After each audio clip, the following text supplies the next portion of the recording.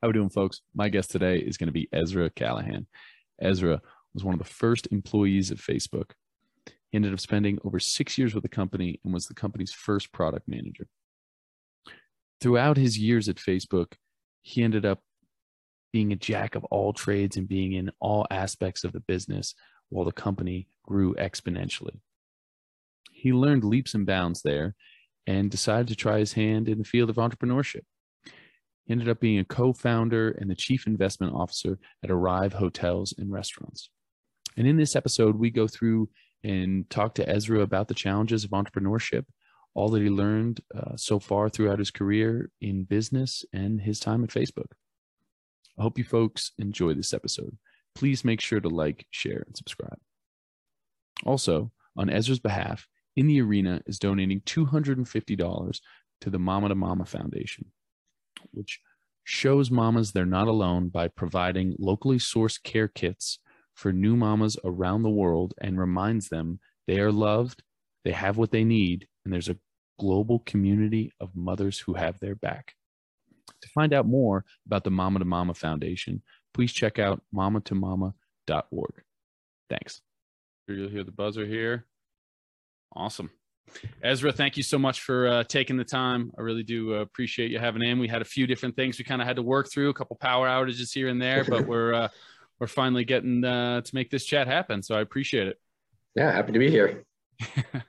So, one of the things that I really kind of wanted to start off with, because I listened to a few of your different discussions and things like that you've had and your talks. And one of the things that really kind of stuck out to me, or I thought was really interesting, is you're kind of navigating your early days at Facebook. And you just have, one of the things that struck me when you're talking about is just, you just have so many different hats. And I guess it's such an early on in that company, it's growing, the growth rate is so incredible and you're trying to keep up with it.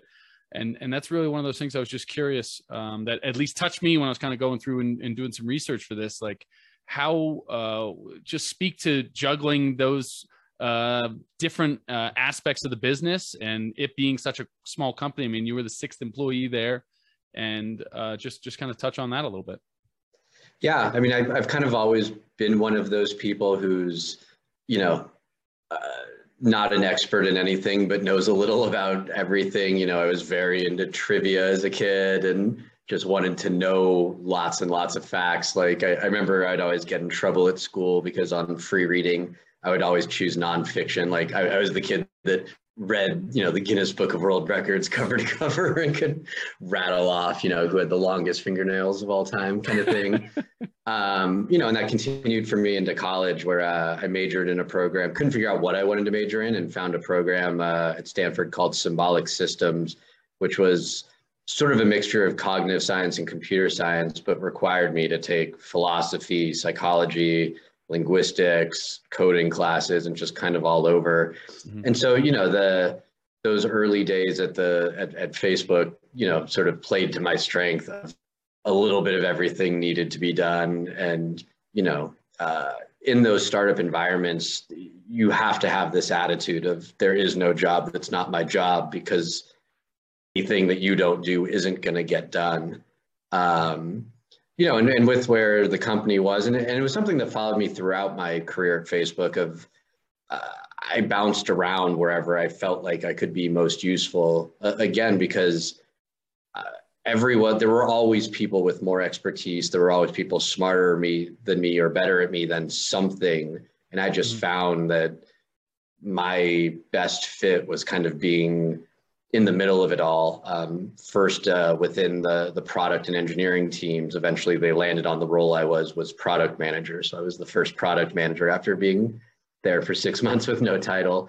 But even within that, I did work on some projects where I would be in charge of that project. But pretty quickly, my role became coordinating between teams and being the one making sure that everyone knew what was going on, which required me to be aware of what everyone was doing and what was everything going on. And eventually for me, that evolved into a role where I started the company's internal communications team, where it was, I created a role where now it's about helping the entire company keep track of what is everyone around the company doing as the organization grew. So it's interesting in those environments because you need the experts, you need the people who are very good at what it is you're doing. In Facebook's case, you needed the expert coders, the expert infrastructure guys, given how fast Facebook was growing. Just keeping the site online was probably its greatest engineering feat.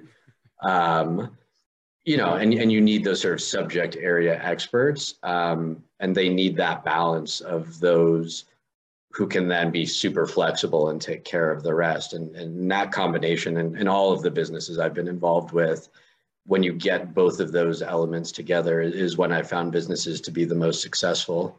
Mm-hmm.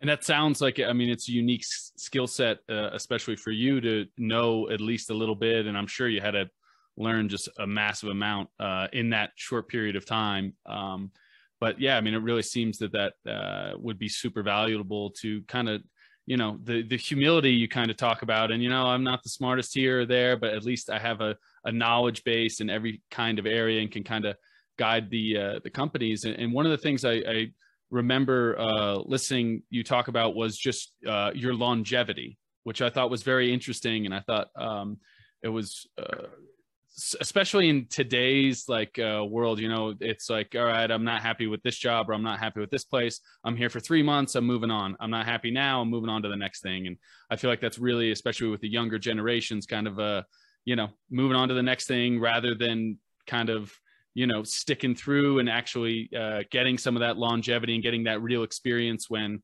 you kind of have to persevere. You have to work through some different issues and problems rather than just kind of jumping ship. My mind is blown. There's a handful of people who are sort of joined not that long after me. This one woman, Naomi Gleit, who I helped bring on about 6 months after I started, who's still at the company. And, I'm in awe of the people who have that level of stamina, and my parents are the definition of that, my dad finally retired last year after 50 years working for the Jet Propulsion Laboratory, part of NASA here in Pasadena. My mom directed a preschool for 35 years before she retired a few years ago. My entire life, my parents had one job each, lived in the same house, have never moved, everything. Yeah, right. Everything. I think my dad's had the same thing for lunch for, going on 60 years now.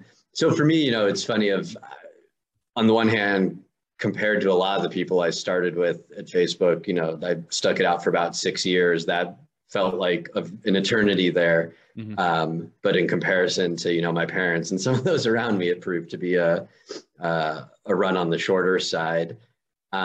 Startup environments are very grueling, and Facebook was in particular, because it wasn't just a job, it was your life. And credit to Mark Zuckerberg, for all the criticisms one can lobby at him, one of the things he got right very early on was a focus on company culture, and this idea that he realized his work was his life and he wanted those around him to feel the same. And so he built really a community of like-minded people there. Mm-hmm. Almost everyone was straight out of college or in college, dropping out. We had a problem for a while of the people with family, the few older employees we had with families often felt marginalized and left out, given that, most decision-making was happening at, midnight around, a bunch of fast food wrappers or whoever brought in pizza super late or something, and they couldn't participate in that. But there was really no distinction between personal life and work life. We all lived together. We all hung out together. We'd party together. People dated. My wife and I met there, and neither of us was the first person we dated at the company. I think there's at least 20, maybe 30 odd couples who are married, who created families together out of those first early years, just because, it was almost an extension for college. Mm-hmm. And when people ask me what were those early days like, I tell them, for those of you who went to college, imagine if your freshman dorm ran a company. And that is exactly what the first 2 years of Facebook felt like, mostly because it was, we basically just recruited our friends straight out of school, and almost everyone who started knew someone who was already working there and just was absorbed right in. So it was extremely fun and a great experience. But after 6 years of it, it was, if you needed an identity that was not work, there was sort of only one way to forge that. And you sort of had to break free and go down a new path. But I mean, and for you, I mean, how much did that help in moving forward into kind of some of your other businesses like Arrive and stuff like that kind of culture? Because I mean, it's not, you touched on with Mark that was one thing that really creating and kind of building that community. I feel like sometimes that seems like it could get lost in the fray. It's one of those simple things when I've had other coaches on or athletes, or they always talk about that environment, right? That culture that you create kind of continues to cultivate winners, or continues to cultivate, hey, this is the goal, we got to get this thing done, this is when the deadline is, like, and everyone can kind of work and build in together towards that. I mean, that was sort of Facebook's, it's one of the things that Facebook, for being a, multinational global company with, over 100,000 employees, something they still do incredibly well. The crude way of putting it is getting people to drink the Kool-Aid. The positive way of putting it is they get people aligned with their mission, and they get people to care about their work and to see how their work connects to the bigger picture.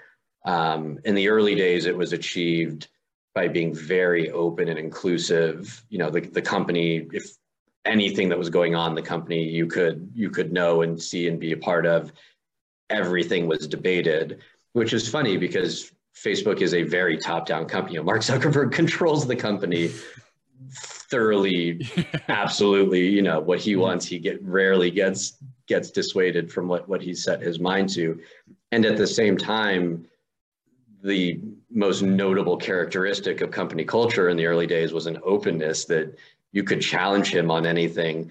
Interestingly, when I started the internal communications team, I one of the things that fell under me is I took over the company events. And so we'd have, company-wide all hands meetings about once a month just to update folks who are going on. And once a week, Mark would, every Friday afternoon, he would host these Q&As that I would essentially be the host of, like literally the guy with the microphone running around asking people questions. But before every Q&A, I would spend about a half hour with him, just peppering him with the questions of, this is, me being the guy with his ear on the street, here's the things that I think you're going to get asked about. And just making sure he was sort of knew some of those things, especially the topics that were not front and center. If the office was a buzz about, a change to the bus schedule and people were pissed off about that, Mark wouldn't know the first thing about it. So part of me was to prep him, like, someone's going to ask you about the bus schedule. Here's the controversy. But at the same time, he always told me if there was ever a lull in the questionings or people were just asking, bad questions, he was always like, your job is to ask me the hardest question you can think of. And it was, it was a pretty fraught responsibility there, because it's both trying to set an example of openness for the company, me being sort of a, very opinionated person within the company. There were plenty of things I'd want to challenge him on in front of everyone, but at the same time, trying to balance that with one time you're going to ask the question wrong or ask the wrong, say the wrong thing, and you're just going to land yourself in a heap of trouble. And so walking that fine line of ask the hardest question, without, abusing that privilege you were given. But that openness in the company really got people dedicated. And if people care about what they're doing, the output's going to be so much greater, even overcoming talent deficits with just effort and dedication. And it was amazing how dedicated and fully sold on the mission of what Facebook was doing everyone was back in 2005, 2006, 2007. And you have to keep in mind, that's back when, the early parts of that are when Facebook is still a college-only site. It's not even open to the general public. And then the very early days of the company starting to grow outside of college. And the world is still extremely skeptical of everything we're doing. No one is convinced Facebook is here to stay. Everyone still thinks it's going to lose to MySpace, or all of social media is a fad. Nobody's convinced, every time Facebook's taking these investments. I remember our first investment company got valued at $100 million. And, it was like the laughing stock of the Silicon Valley for a month of who are these idiot VCs valuing this company at $100 million, who's made, Lord knows what they walked away with from that. And building that dedication. And interestingly, that's actually been the biggest challenge in all of my business ventures since, is how do you replicate that? Shifting into the world of hospitality, that is the greatest challenge in the world of hospitality, is how do you get people to care about what they're doing? And that is, in the world of restaurants, for example, that alone is almost what differentiates restaurants that succeed from restaurants that don't, is having a staff that cares is probably your greatest indicator. How sticky is your staff? How much are they paying attention to every little thing they're doing? One of the funny things I noticed in being in the tech world, everyone is being given incentive equity, even to this day. You get stock options, or, what restricted stock units they're now called, but basically you get stock in the company as part of your compensation to get you to stay and care, and in our early days, and still to this day at Facebook, they spend so much time and effort pushing company culture and getting people to care about their jobs and to understand the mission and feel aligned with the mission. And what's funny is that tech companies, it actually doesn't matter all that much. For Facebook having 100,000 employees today, 90% of the company's success is probably contingent on just a couple hundred of the most important employees, who are the smartest, sharpest, most talented at what they do, either product design, infrastructure engineering, communications. Tech companies really are largely dependent on just a few people, and the long tail of employees is there for support. But you don't really, it's not as critical to the company's success that all of those people be fully bought in and rooted in it, even though Facebook did an amazing job of getting those people that engaged. Shift over to our hotels, where the script is flipped, where we are most dependent on that long tail of employees, because they're the ones everyone's interacting with. Us clowns at the top could have all these great ideas for, this is the hotel brand, this is our language, this is the design, this is the image. At the end of the day, a guest experience has far more to do with, was the front desk person courteous? Did the housekeeper of the 6 rooms that housekeeper cleaned that day, did they get every detail right? Missing one thing in a room can ruin it. One Kleenex left from the previous guest in a bad spot, one dirty sink, anything can just ruin a guest experience. You're the most dependent on that long tail of employees, and they're the least well compensated, and they're never paid in any form of equity or any kind of profit sharing, and there's no incentive for them to care about what they're doing. A lot of times they're working at multiple companies.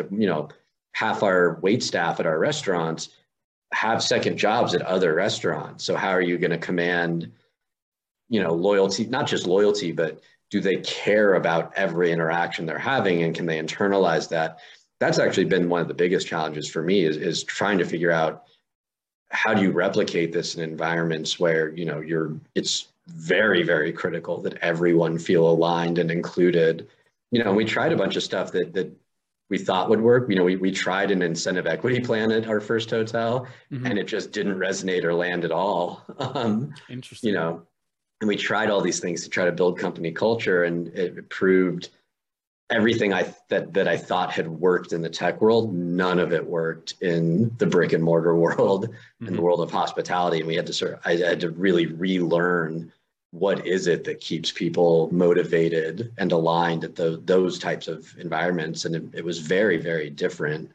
So that theme has proven the same, of our successful hotels and restaurants very much have staff who are engaged, aligned, and bought into the mission. And the ones that have struggled, very much that has been a struggle, that cultural struggle has been there as well. And so learning what has worked at some places and seeing what works at others, and just how different it is from Silicon Valley, where the motivators there were so different.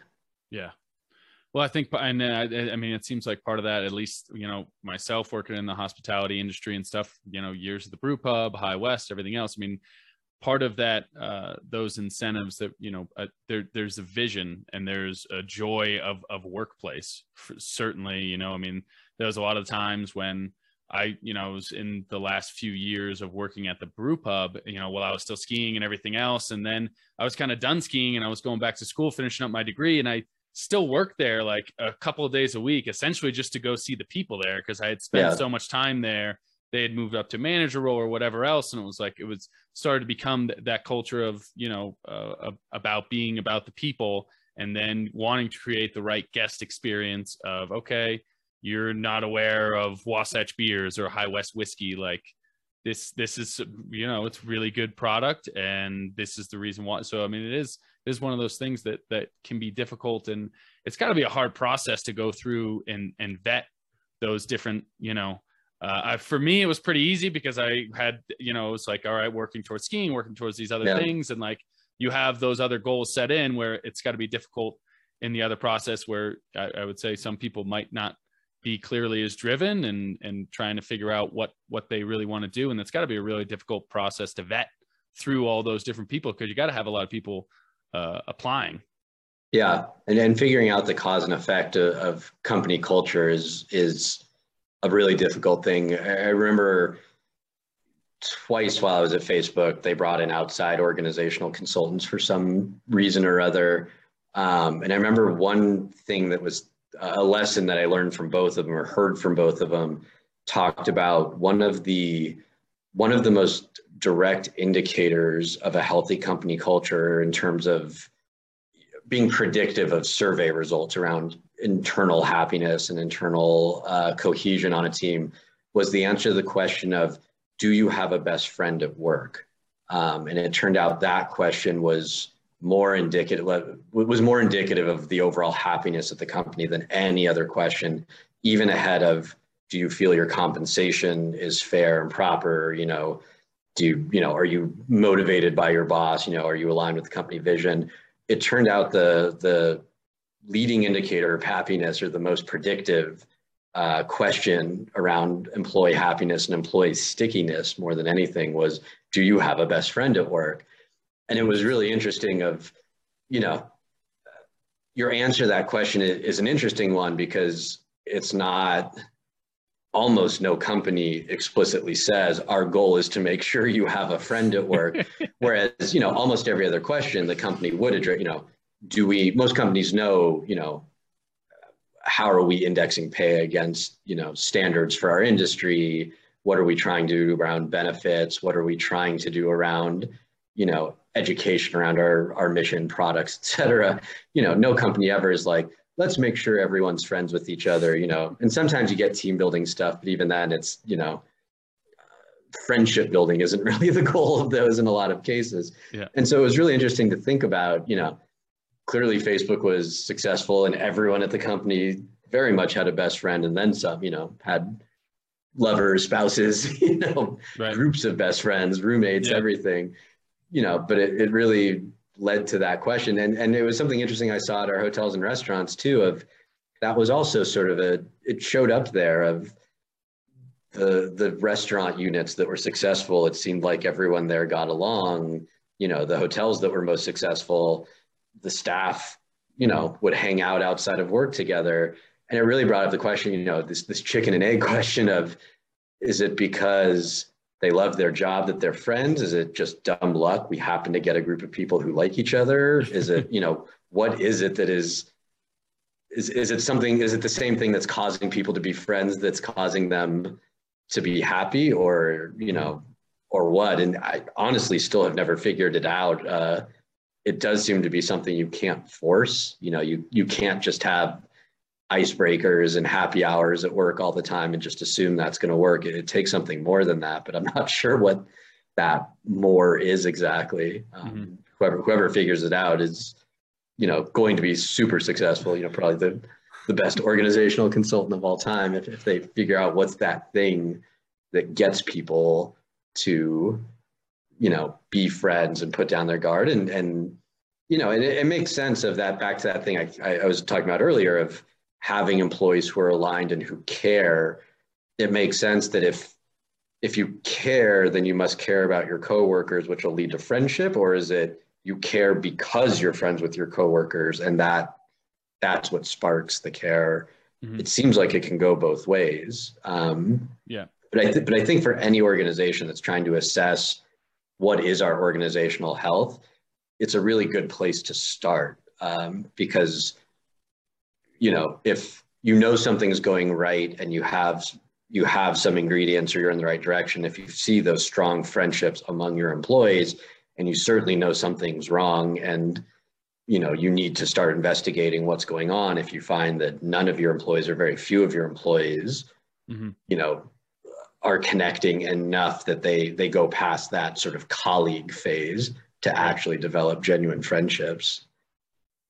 Yeah, no, I mean, that's a difficult thing. And part of, I mean, it seems like what you touched on is when you were starting out in Facebook, right? I mean, it's all friends, and then you're hiring friends, and then you're hiring other, and obviously the pool you're hiring from, you know, they're talented, you know, that they're hardworking, you know, that they're smart, you know, all those things. So, I mean, it really seems to be peas in a pod with that, you know, when it's like, okay, I'm hiring my buddy, and also he's driven, hardworking, Right. talented, and he'll probably be pretty good at creating and growing the vision for sure. So that, I mean, it's definitely certainly a tricky thing, but I think that I mean, I wonder, maybe you do is it, you know, incentive driven of like, hey, bring your, you know, you do a company wide, or you do a poll of like, all right, or like a referral, right? You do the $200 or whatever else.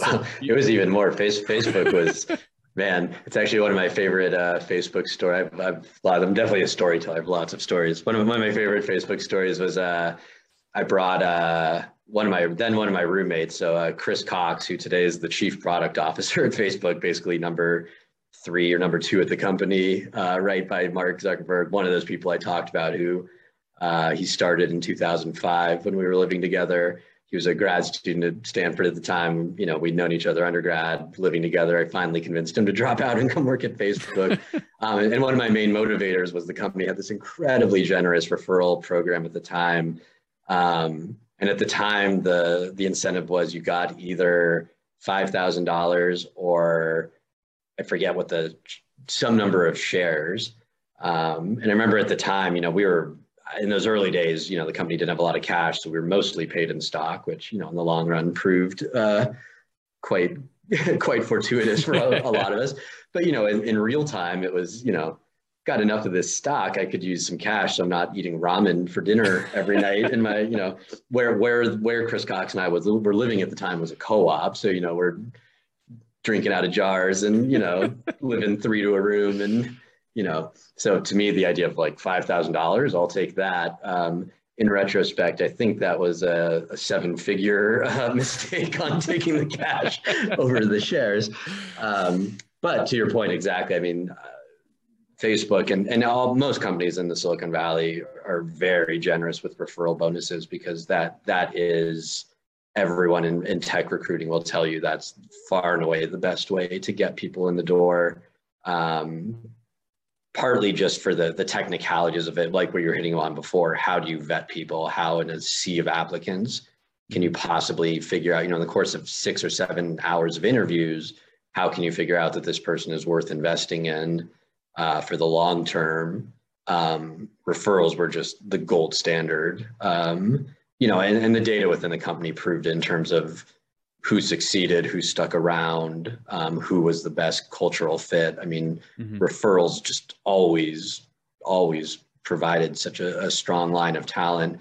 And that's something we've certainly seen in the hospitality world. And I'm sure you've experienced it too, that, you know, people, when you can get people to bring in other people as their coworkers, it definitely gives you a head start, both in terms of having the possibility of friendships within the company and the benefits that come from that, but also the vetting, and you get that dedication to each other, or at least that sense of responsibility to each other. You know, you're not going to have people flake and just not show for shifts if they're working with their friends, because they're not, you know, they may leave some faceless manager hanging. They're not going to leave their friend hanging. Right. So, you know, I think that's one of the things that is universal, that to the extent you can rely on friendship and referral networks, you know, that is far and away the best way to build a talent pipeline. Yeah, your friends are usually not going to leave you high and dry too many times, Right. unless there's a girl or something like that. You know, like, hey man, what the hell happened? Yeah. Yeah. For the most part, though, you're usually in pretty good shape when it comes to that.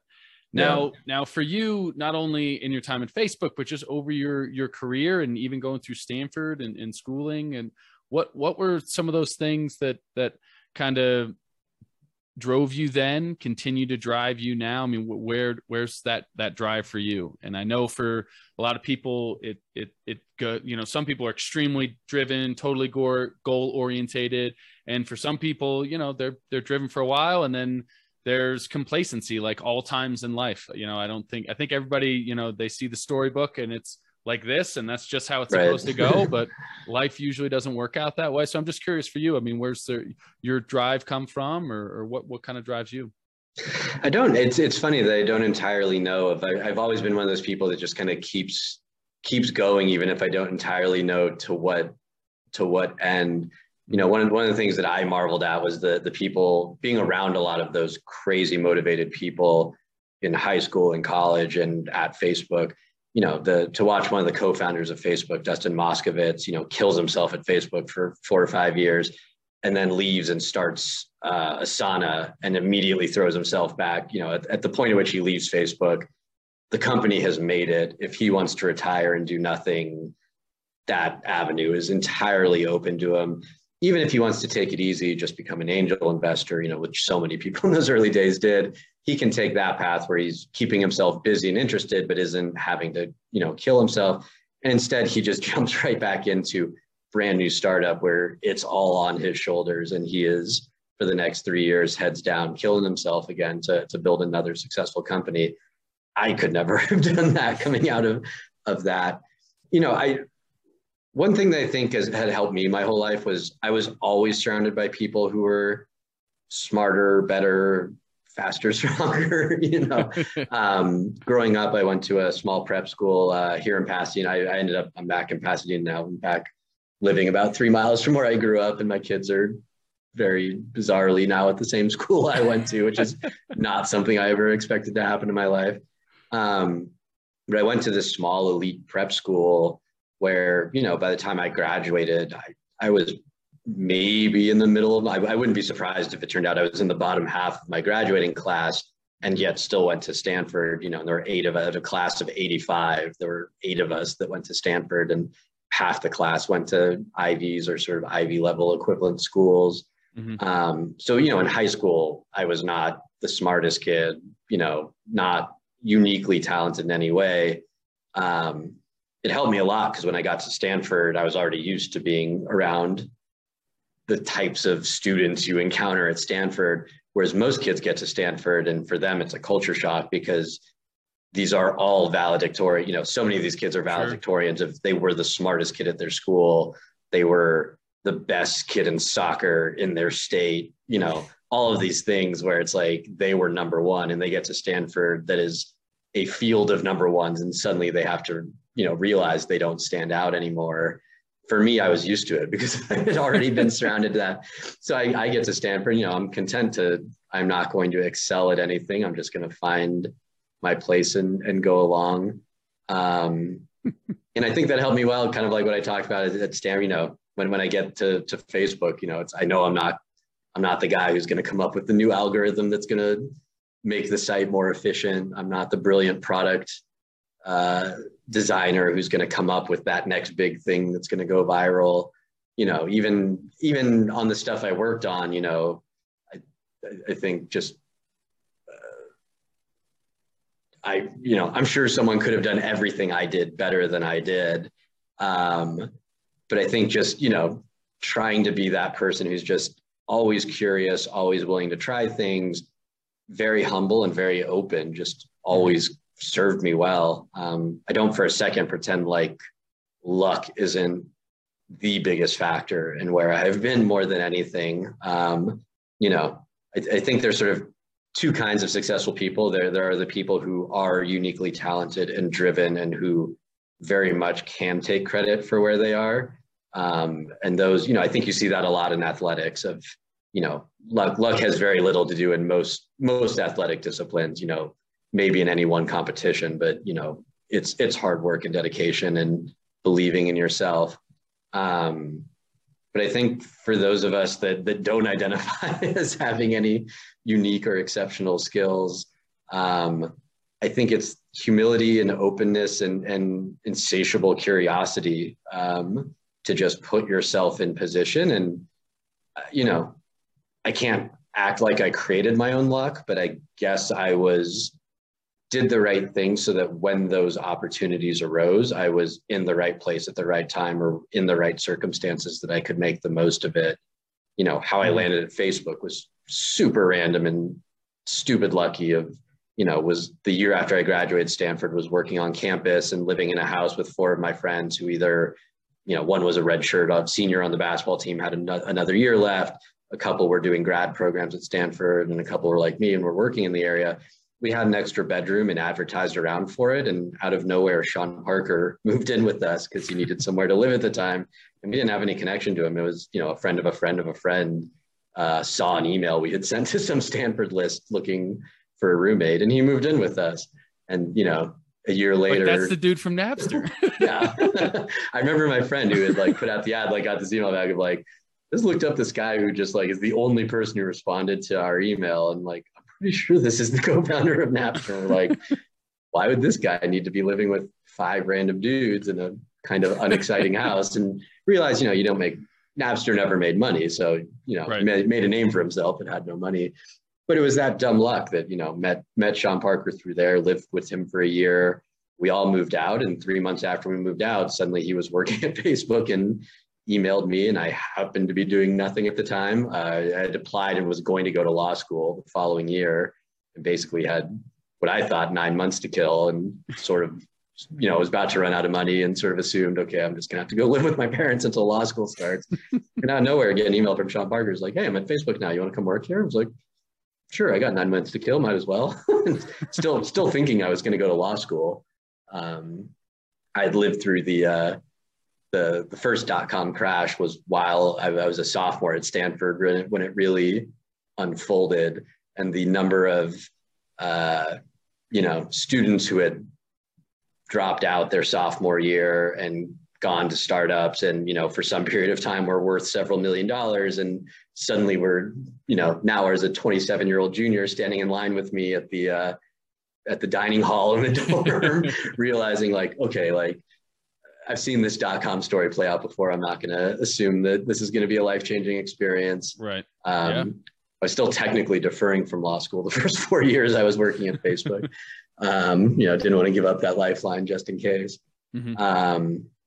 But, figured, just the dumbest luck that ended up there, the dumbest luck being born where I was born and having the opportunity to go to the prep school I went to, the dumbest luck that I got into Stanford, right. I mean, well, some of those things you don't get to choose where you're born, or you don't get to choose some of those things for sure. And I mean, there's definitely a lot of humility coming through, and you're extremely humble. And one of those things that I can definitely tell, I mean, clearly he had spent the time with you, right? And that opportunity had created itself going through, hey, who's somebody I could reach out for looking to hire people? Okay, guys, clearly smart, talented, seems open, curious. I mean, all those things that you touched on. And I think those are extremely valuable qualities that can be really hard to find. I think it's really difficult to find somebody that is willing to be open, and because a lot of people that you meet are very closed off. And I think another one of those big things is a fear of failure.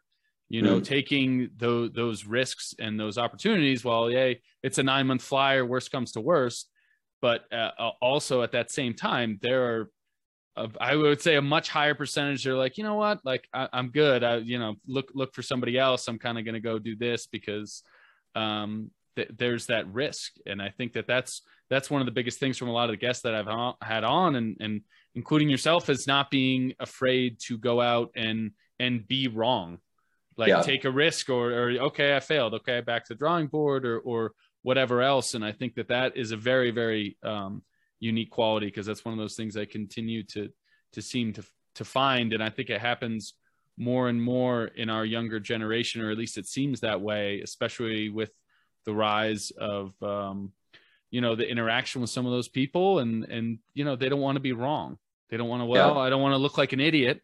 So I'm just going to stay here and play pretend in my little box here and not break through and take those chances, which I think, I think that's extremely unique. And it's definitely, you have to be bold at certain points in your life. And, as you say, you're curious and talented and smart. So when you find that opportunity of like, okay, this seems like a flyer of 9 months. And as you said, you deferred for 4 years. So even if it's not, you still have a little bit of like, okay, like, let's see where this goes. But if not, I'm still going to be okay. I still have something to kind of fall back on.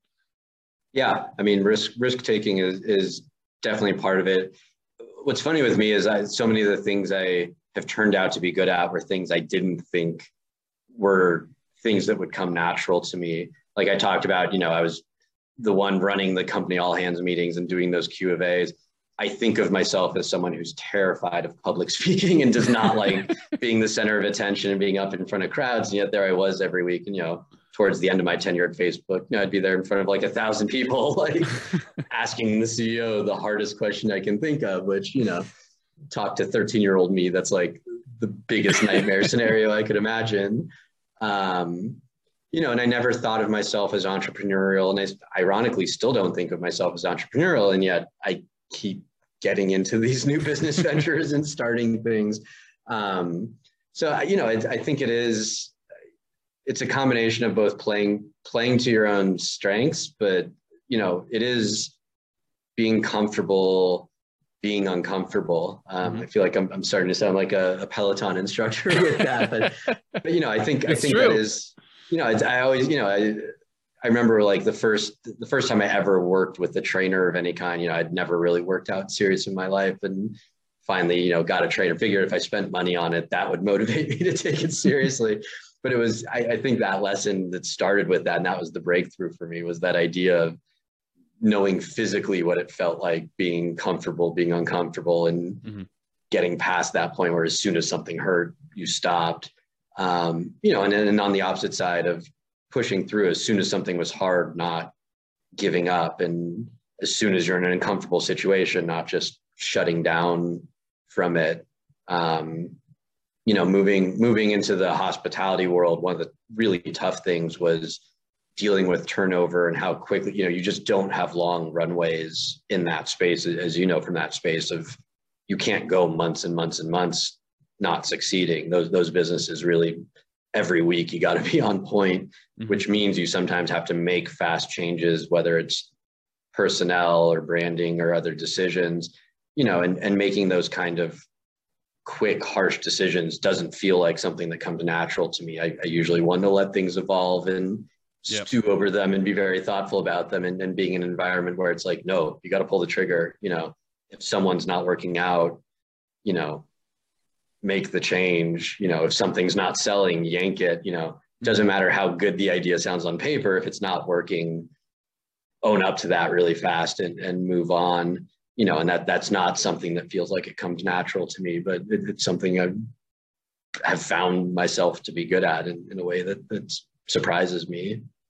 Yeah, no, I mean, I think that's certainly critical, having to be able to kind of pivot on a dime of whether it's working or kind of it's not. And I think, clearly you learned that through years at it's interesting how that shapes you over the course of your life, and you kind of take and pick and choose. And, one of the things, one of the books I'm reading right now is Ray Kroc, Grinding It Out. And that's been a super, I saw the movie, I saw The Founder, but, the book, you just get so many different layers. And, at 52 or 53 to kind of go off and dive in this whole new venture. And it was earlier today, I was reading him how he talked about the French fries, and he was just there's this certain way and this whole process. I was like, my God, this guy is really dedicated to having the perfect French fry, not only for just his, I guess it's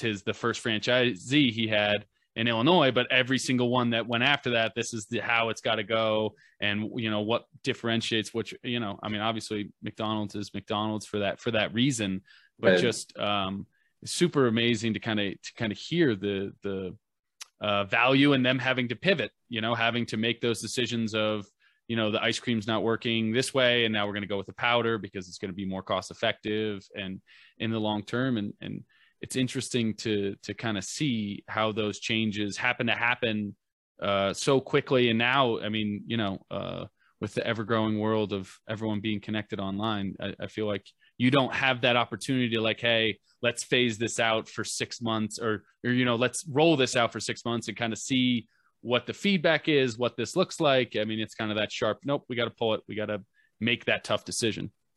There were, it was actually, it was funny that two of the early guiding mottos at Facebook that you'd see it plastered on the walls ever, Facebook, actually, all of the offices have these sort of, I don't know what the right word is, but I'll call them like propaganda posters, these very, very well-designed posters all over the place. But two of the ones that were kind of the most kind of core to the company that would get repeated a lot were done is better than perfect and move fast and break things, which was sort of a notorious company motto in the early days. And it entirely hit on that, which was get things out, get things done. Don't worry about every little thing being right. Part of me of my specific roles at Facebook, those two things made my life harder than almost any other things that the company believed in. I'm the guy who's trying to make sure everyone in the company knows what's going on. So the idea of just being done and launching things, the days I would be getting yelled at by one part of the company because of feature launch that no one had any idea was coming. And, I'm trying to make sure everyone's on the same page. And before that, when I was a product manager, bugs on the site or features that didn't work right was like my nightmare. But like I wanted everything to be functional and every edge case to be covered. And meanwhile, the ethos of the company is just launch it. We'll fix it. We'll fix it on the website rather than, we do not do back then we did not do long beta periods. It was, we tested something out by launching it and seeing what happened. And there's certainly limits to that of the face, I think as Facebook matured, I remember there was a little bit of a attempt at nuance around the move fast and break things motto. There are certain types of features that perfect is more important than done, especially as Facebook moved into payments and getting into financial transactions, those need to work right. You can't really rush those types of things. But still, that sort of idea of encouraging risk-taking, encouraging people just to keep moving, keep trying things. It is something in the hospitality world we've tried. And one of the cultural things that was successful was trying to give every employee some latitude to at least offer ideas, if not to actually try some things their own way. And the food service world, that's difficult, especially in the kitchen, they operate very militaristically of, line cooks do not have leeway to do anything. It's like, you will use exactly 2 ounces of meat, exactly like 1 gram of this, 2 grams of that, like one bay leaf, one sprig of parsley will be exactly in this location. But outside of that, we would always try to find, with housekeepers, for example, they're not used to anyone ever asking them, how could you be doing your job better? They're just used to people telling them exactly what to do and yelling at them when they don't do it exactly the way they were told. We found some success with what would make you, what would help you do this faster? What would make you happier? What tools can we give you that we're not giving you? And it's amazing that when you ask those kinds of questions, what you get back from people and that level of engagement. And those are the kinds of things that can get people to start to care. Certainly, if you make it, essentially you ask someone for their idea and you try it out, it's on them whether it works or not at that point.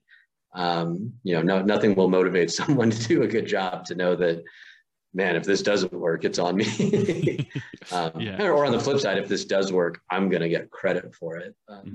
Well, it also starts to give them ownership, right? It starts to give them like, hey, this is, obviously we're taking your advice, we're taking your feedback, and we're going to make some changes, or we're going to give it a shot. Yeah. I think and it kind of hits on one other thing. Facebook was good at identifying pretty early on, and Mark, would say, and for a while it wasn't clear if he meant it, but over time he did, which was, we would view it as a success if somebody essentially outgrew their role at Facebook and would leave. You know, if someone left to go start their own thing, that was viewed as a success story. The idea that Facebook wasn't necessarily somewhere anyone was going to spend their entire career, but if Facebook helped elevate them to the next level, that was still a success story for the company, even if that person left. And that was something I really hoped we could infuse into our hospitality projects, where there are very few people that work at a restaurant or a hotel who intend for this to be their long-term career. You know, most people front of house at restaurants, at least half the people, will own up to, I'm only here to earn money for X, Y, or Z. I'm saving for this, or I'm in school, or I'm trying to make it, here in LA, I'm trying to make it in Hollywood. It's amazing, that trope, how true it is, like how many people that work in hospitality really are trying to make it in Hollywood here in LA. But even in those cases, the idea that this job will do something for you, beyond just the paycheck, that if we can make it feel like, if you are interested in hospitality, you will learn skills here that, if you make a horizontal move, if you leave us to take the same job somewhere else, that sucks. If you leave us because you got offered a management position somewhere else, we need to view that as a success. That if somebody can get a vertical promotion elsewhere that we couldn't provide them ourselves, that's still a success story. And that kind of care and concern for the development of your employees will become obvious to everyone, as opposed to feeling like an environment where either you're a disposable cog or we're just going to work you for everything you're good for and keep you motivated enough to keep you here, but our goal is to squeeze you for everything you're worth. Yeah. To the extent you can create that sense of all of us are trying to get somewhere better than this or somewhere bigger than this, let's all work together to support each other in that. And, whatever form of professional development it takes, whether it's just one-on-one mentoring, whether it's just openly talking about that. I mean, what's funny is how few jobs openly talk about encouraging their employees to outgrow their current job, even if that means outgrowing the company. But that still just creates a sense of care and concern that if you feel like the company cares about you, that has to be an ingredient that helps you care about the company back. And even after you're gone, to be an advocate, one of the biggest things for Facebook that I think saved it through many of its early firestorms was that even its ex-employees were loyal and would be out there defending the company and speaking out on its behalf, even at that point when they didn't really have anything to gain from it, and Right. certainly had nothing on the line for it. Even the hospitality environment, it's a small world, especially in an environment like, in Park City, if you're running a restaurant and, there's a boss who's a jerk to everyone, that's going to get around and that company is going to have trouble hiring people. Whereas if you hear about, this company has this motivational boss, and yeah, their turnover is the same as others, but everybody who leaves on good terms and goes to something that was sort of the next step of where they wanted to go, as opposed to just going somewhere else. Mm-hmm. That's a really good sign that you've got something good going. Yeah, absolutely. I mean, I think allowing people, because at least I hope that most people would want to aspire to more, not just, you would hope that the cleaning lady wouldn't just aspire to be the cleaning lady or whatever role that you're at in Facebook. Like, you want to move on and grow and continue to kind of challenge yourself and set new goals and not just, stagnate. Right. So I think and even if that goal, it's funny. Like I mentioned, half the people working in our restaurants mm-hmm. are not there. This is not a part of it. This is not a career. This is a gig. Even then, what can you offer them beyond just the paycheck that will motivate them to give you more while they're there, even if it's in service of something that has nothing to do with your day-to-day business. Mm-hmm. Sometimes it's just flexibility, that alone, just supporting, knowing that whatever else they're doing may have odd hours or may require them to to need random times off, Yeah, no, or it's figuring out what is it that they want to do and what is it about the current role that could help them with that, or even just giving them opportunities to learn separate from that. If we have wait staff who want to learn about the accounting side of, how does the accounting here work, just because they're interested in that, give them the opportunity to peek into that. Give people management opportunities that you might not be inclined to otherwise, or give people responsibility, let them take a crack at something, even if it seems like it might be a stretch for them, give them that chance, just to see.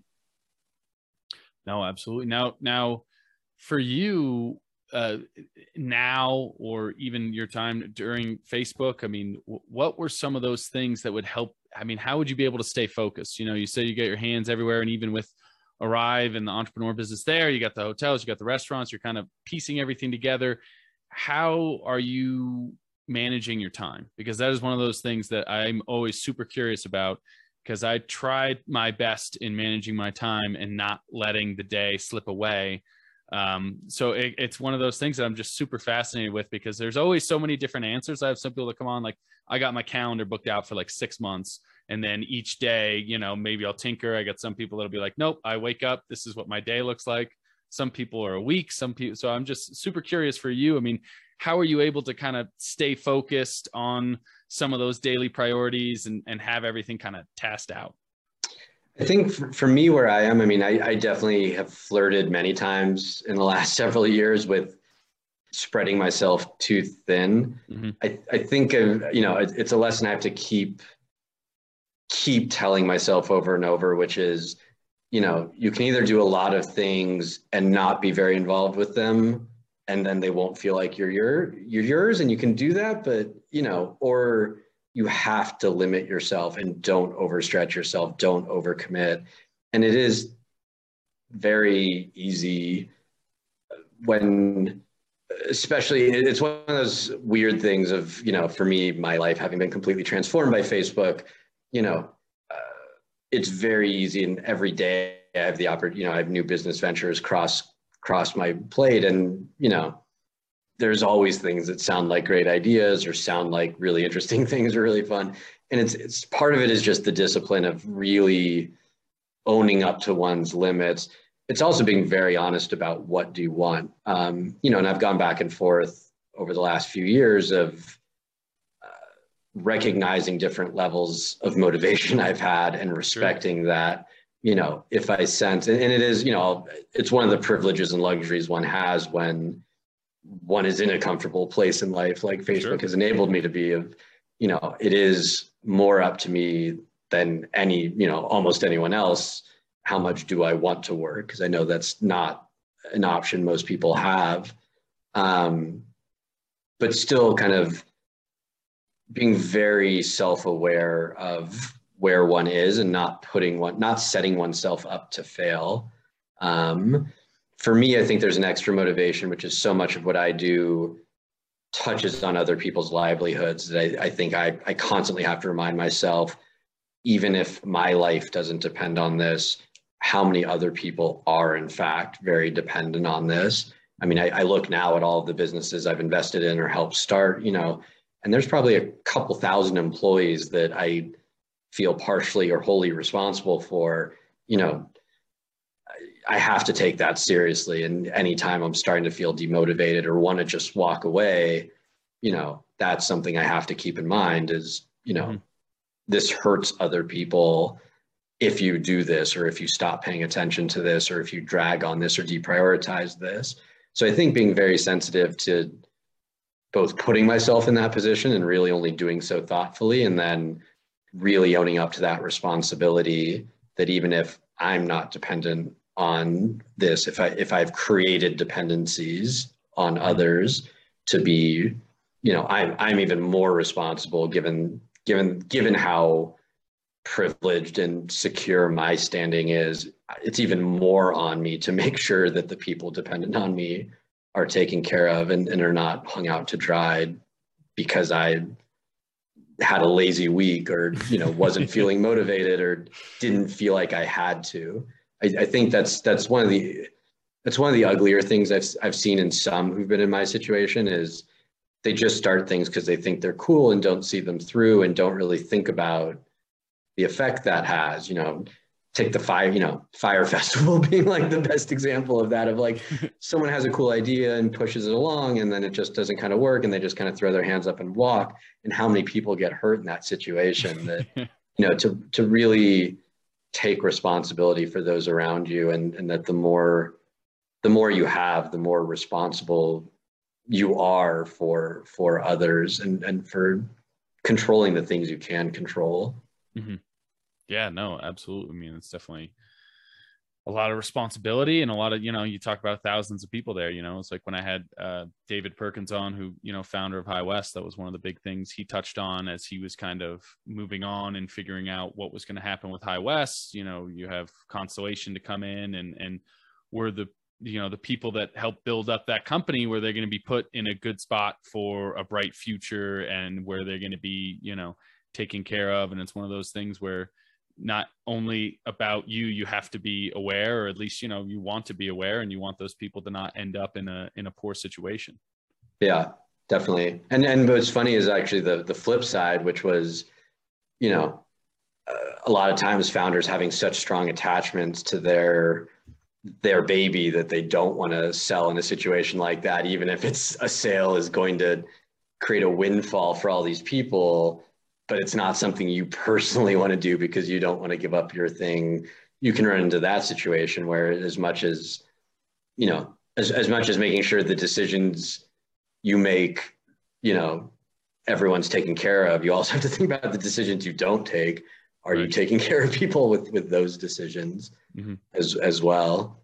And it is weird that shit, you do hit some inflection point where anytime you're an entrepreneur, when you succeed, it creates this funny situation that you have to click in your brain that it's not just about you and your vision. At some point, it becomes about something bigger, and you have to be empathetic to those who have come along on the ride with you, and you cannot sacrifice them for your own journey. Or if you do, you need to be very well aware of that you're making that call and very conscientious of it.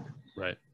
Yeah, no, I mean, can definitely be difficult, especially I'm sure at the moment when you're trying to decipher through those decisions, that's one of those things that for a lot of people can get swept under the rug, or kind of people can lose sight on. Now, in going through for you, I know you touched on your parents and how the drive and hard work of both of them. I mean, who are some of those people that kind of helped propel some of the drive? And for you, I mean, would it be mom and dad, or are there others there that you kind of look at? And was it the environment in Facebook and those other people not wanting to let your friends down and reaching those deadlines and everything else? I'm just kind of curious there. I've somehow always been around very motivated people. And it's funny because I've never viewed myself as a motivated person. And yet I look back and it's like, I seem to have achieved quite a bit for somebody who doesn't feel like they were ever particularly motivated. But I think it's, I think it's just being in a community where expectations get set, or just you're seeing the examples all the time.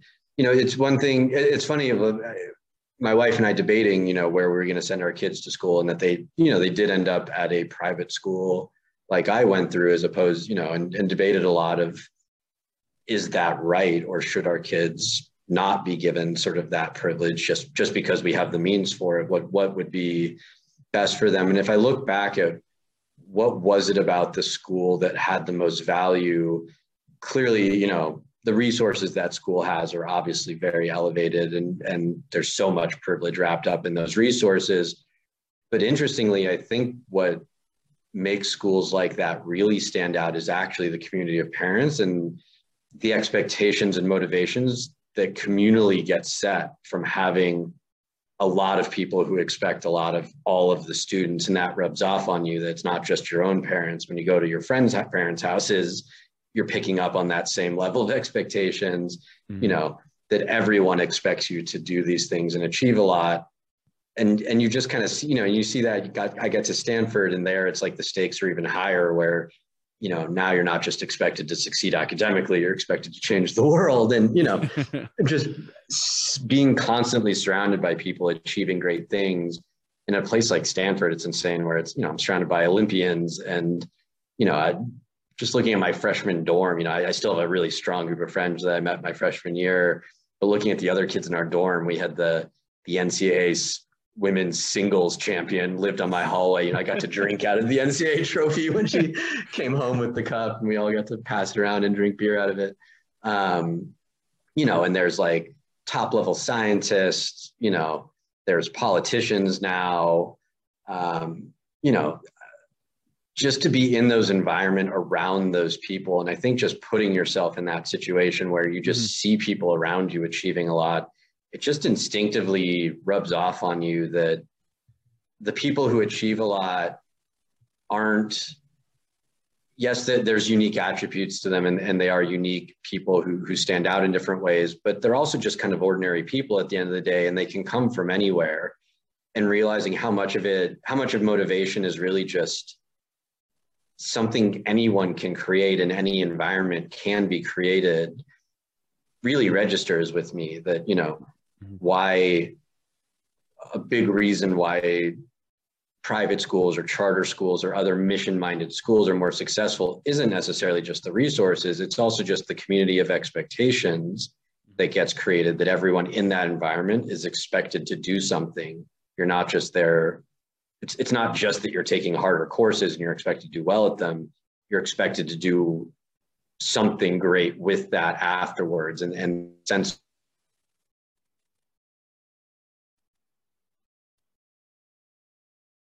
of responsibilities is in college, even working at Facebook, both within the company of people striving to do something and then people leaving the company to go do amazing things out on the side. If I had wanted to just rest on my laurels and do nothing for the rest of my life, I could have. I mean, that's the crazy thing about the amazing blessings I've gotten from having randomly landed at Facebook when I did, and there's a couple of people I worked with who have taken that road and have done absolutely nothing with their life, of certainly nothing that impacted anyone outside of themselves or their immediate circle of friends, and I just didn't want to turn into that and didn't want to go down that road. So,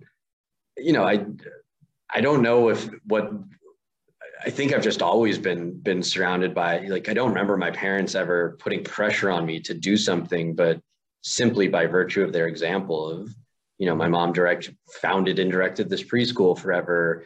My dad was, working on satellites that were going to other planets and studying the oceans around us. And, it's just seeing these examples is enough to make one think,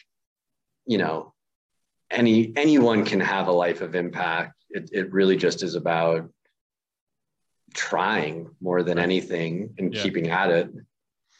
Well, yeah, I mean, it's one, it's I was thinking about it on the negative aspect. It's the motto, guilty by association, right? Or one of, I mean, I know that they say I think you're motivated by most likely to be like the 7 people or 8 people that you spend the most time around.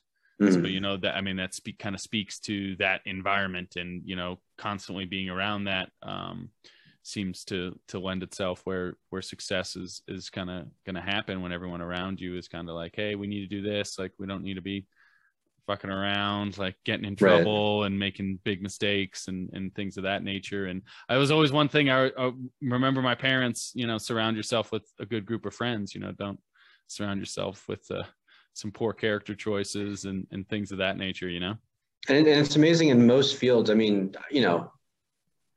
Facebook in the tech world, obviously there are technical levels of expertise one must have to succeed. In most aspects of business, you don't really need any technical aspects. I look at my wife's extended family, and so many of her relatives, very few of them went to college, and so many of them are just crushing it in different businesses, be it, real estate development. One of her cousins started a hardwood flooring business and just drove and just found this niche and just nailed it, and has built an incredibly successful company out of nowhere. He's not someone that ever thought about construction or cared about hardwood flooring. I still don't think he actually cares about hardwood flooring, but just, found a niche and just, went for it. And I don't do a lot of motivation, what I would call motivational speaking, but occasionally when I'm talking to groups who are in environments that were sort of very different than mine growing up, I always try to make the point to them, which is, you look around the world of hospitality, it is 95% of success is motivation. There's not a lot of background one has to have. There's not a lot one can learn about the business from the outside. It is not, hospitality is not an academic venture at all. It is very much roll up your sleeves and do the work. And it is work anybody can do. Mm-hmm. So really just making people realize how much of success is just really about self-discipline and hustle, and how far that can get you in so many different fields, anything sales related. A couple of my friends who are very much salespeople at heart, how successful they are just solely based on personality traits and doing, putting themselves out there in uncomfortable situations and, taking those chances of just talking to people and making a pitch that sounds impossible and yet somehow works out. That's something anybody can do if they set themselves to it. Certainly, I don't want to gloss over and make it sound that easy that, there are clearly so many circumstances that hold people back and structures that are sort of just unfairly stacked against certain individuals or groups of individuals. But it very much is true that there is so much success to be had in the business world that can come from effort alone. Mm-hmm. And the self-motivation is one of the most important skills one can have, of just taking a chance, learning, putting oneself out there, like how much that turns out to be part of the formula for success for so many people. Yeah, absolutely. Just one thing to kind of finish up here that I wanted to ask you for those listening that maybe are piggybacking. We've talked about the effort and touched on some of those things, but if you had like one piece of advice, if they're going in, they're doing their startup, or they're starting out in their business, and they're kind of navigating the doubts and fears on what's the right move, what's the right call, what would kind of be one piece of advice for some of those people out there? I think one key piece of advice is that, don't be, I think it is that sense of humility that recognize what it is that is working and what isn't, and don't be so attached to don't think you're so right that your idea is infallible, and recognize how much more of the success is coming from your sweat and your effort than the idea itself. That means if you, be ready to pivot, be ready to make modifications. There's always these stories that come out of the Silicon Valley of companies that ended up succeeding at something wildly different than what they started with.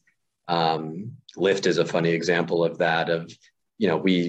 I met the founder of Lyft early on when it was meant to be sort of this carpooling app called Zimride, and Lyft was sort of a side project of that they, just kind of launched on a whim one day and very quickly took over the carpooling app and became the thing.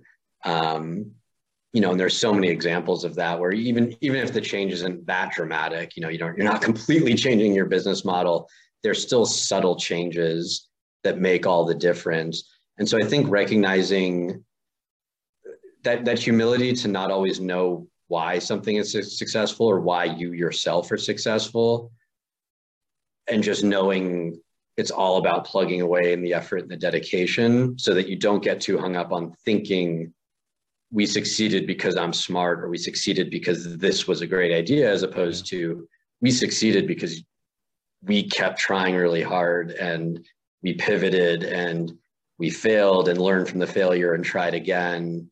That's just so much more important than relying on one great idea or just one person's expertise and thinking that alone is what's going to get you there.